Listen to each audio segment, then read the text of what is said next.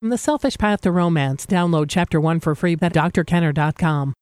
But this girl's beautiful. She's smart. She's fun. It's different from most of the girls I've been with. So call her up, Romeo. Why? So I can realize she's not that smart? This girl's perfect right now. I don't want to ruin that. Maybe you're perfect right now. Maybe you don't want to ruin that. But I think that's a super philosophy, Will. That way you can go through your entire life without ever having to really know anybody. And that's from Good Will Hunting. And many people keep others at arm's length because if you let them get too close, you are afraid that they'll see your bumps and warts and the things that you don't like about yourself. And so sometimes we say, well, they're too perfect, or if they really got to know me, they'll see my imperfections. And you keep people at arm's length. So you don't want to do that in your life. You want to be able to look at your own imperfections and fix them. And with that in mind, here's a situation where a person is doing just that. She's trying to figure out what's going on screwy in her life, especially in the work situation. And we've all been in situations where there's been a click and we can't penetrate it. We're on the outside. And people just roll their eyes at you and don't like you, and it's an awful feeling. So here's Corrine's question. Here's her situation and then her question. Dr. Kenner, I am struggling to understand why people at work do not like me. I started a new job a year ago, and I was excited to meet new people. I'm friendly and initiate conversation with my coworkers, but my efforts are not well received. I seem to subconsciously turn people off, and I find myself repeatedly excluded. When new people join the company, they are walked around and introduced to everyone but me. I have no idea what's going on, but I continue to put up a confident front even though I am in an internal wreck.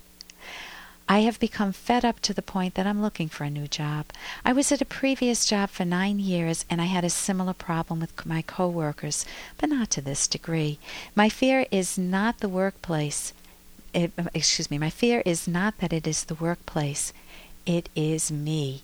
The problem has left me feeling depressed, confused, and alone. Sincerely, Corrine. This is Corrine, sorry. Corrine, when I was in 5th grade, I was the shyer kid in a very popular group. I was in the clique. I was in the group.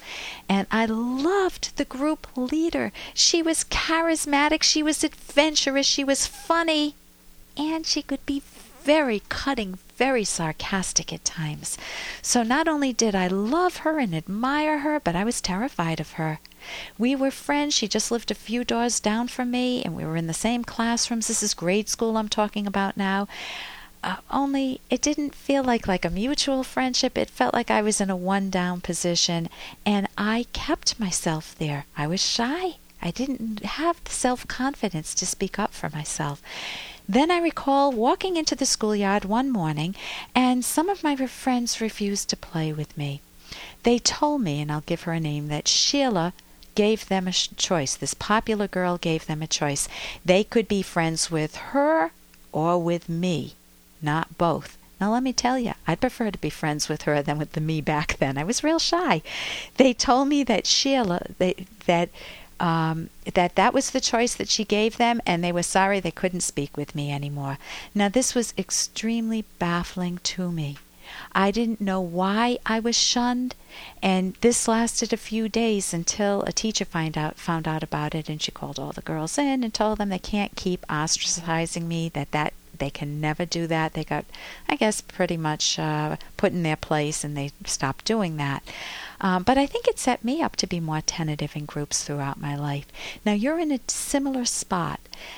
You reach out in a friendly manner, and you're repeatedly ignored, and it happens on 2 jobs, not just 1 job. Now, the question is it them or me? That's the very painful question. And how do you go about answering it?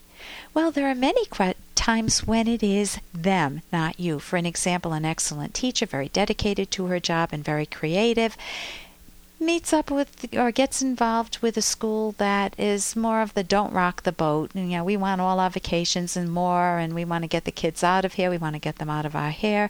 So she may be shunned because she doesn't fit the mold of the don't rock the boat type teachers. In this case, she shouldn't go chasing after them. She should recognize that she's in the right. She's got much better standards than they do. She should take pride in herself and never appease people who are envious or lazy. But let's assume in your case, Corrine, that this is not the situation, that there is something that you're doing that's off-putting. Well, the best way to address this is to gather facts and to face them openly. I went to a 5-day intensive workshop with 10 business leaders from around the country, about 10 of them.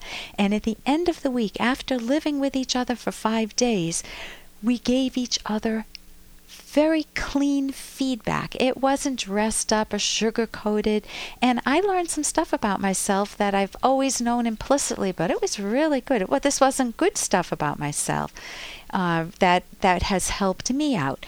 So there are also a lot of things that they liked about me. So the first question you ask yourself is, what do you like about you? What is friendly about you? If they only knew the good in you, what would they find?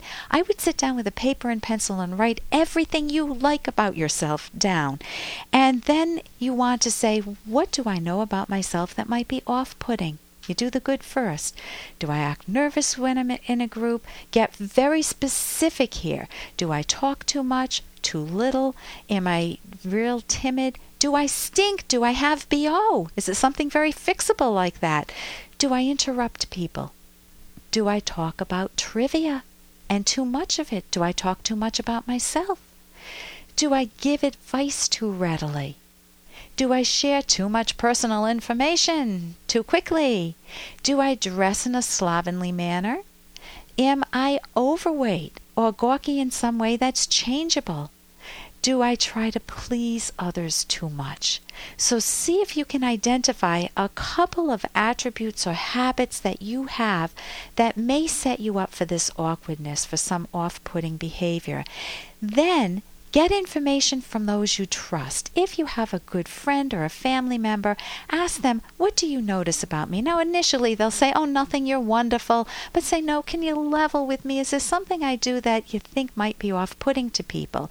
You have to be ready to accept their feedback and thank them for it. That's what we were trained to do in that workshop. We thank the people for giving us negative feedback because you can't change unless you learn what you're doing wrong. You can also give yourself the benefit of therapy. You can get some self-help. There's a book, The Loneliness Book, A Guide to Developing and Maintaining Lasting Connections by Mary Ellen Copeland. It's a mixed book, but there's some really good stuff in that.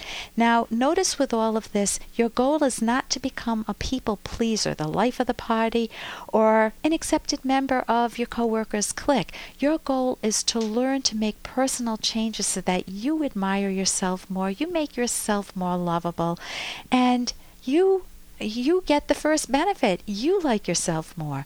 Then when you go to reach out to people, realize it's not a group versus you. Each person is an individual in that group, so reach out to the friendliest person in that group and try to befriend them. Or you can even ask them for feedback, but don't come in too wimpy because that's off-putting to people. You can level with them. Just say, I'm puzzled. Help me understand what's going on here. Is there something behind the scenes I'm not getting? You can ask a question like that to somebody who's more friendly. And when you start to build a little more self-confidence, and maybe even if you don't have personal interest to develop more of those, you'll find it easier to reach out. If you have a hobby, it's easier to reach people. And you won't fear rejection because fundamentally, you're not rejecting yourself. You like yourself or you love yourself. So I'm Dr. Ellen Kenner. You're listening to The Rational Basis of Happiness. And we didn't get to the email of the woman who's the man in the house. So I promise you that we will get to this question next time. And coming up, we'll be talking about those situations in which you feel you're dealing with someone who drags their feet, who does just the minimum. they're lazy. You ask your husband to clean or he agrees to clean the barn or the garage, and he just does one corner of it and just basically says, I cleaned it, and he didn't. Or you're working with somebody and you feel a coworker and you feel like you're pulling all the weight, but your coworker is ready to share all the credit with you. Well, coming up, we are going to be talking about this situation in the classroom. What if you're a teacher and you have students who just want to do the minimum just to squeak by? Now, I admit that I have done that in some classes, and in others I've put forth my all and above and beyond that. But what does that say about any of us in those moments when we just blow it off? We just want to do the minimum. Coming up, I'll be talking with Dr. John Lewis, who will tell you about how to not drag your feet in your own life and make the most of your work career. Here's an excerpt from The Selfish Path to Romance by psychologists Drs. Kenner and Locke. It is very important to communicate constantly, even on difficult topics such as thoughts of flirting or worse. Some benefits of such open communication are: it promotes honesty and integrity. You are not attempting to live a double life. You are not faking an attraction to your partner while secretly fantasizing about having an affair with Sherry or Jay. It enhances trust and communicates how much you value your partner. Boy, if she could share that with me, I can really trust her. She must really value me more than Jay. It helps you and your partner communicate about the possible reasons for an extramarital attraction and thus allows you to address a problem. I want us to spend more time together. It bothers me to see you drinking every night. I miss the way you used to look and dress. You were so sexy. Download Chapter 1 for free at drkenner.com, and you can buy the book at amazon.com.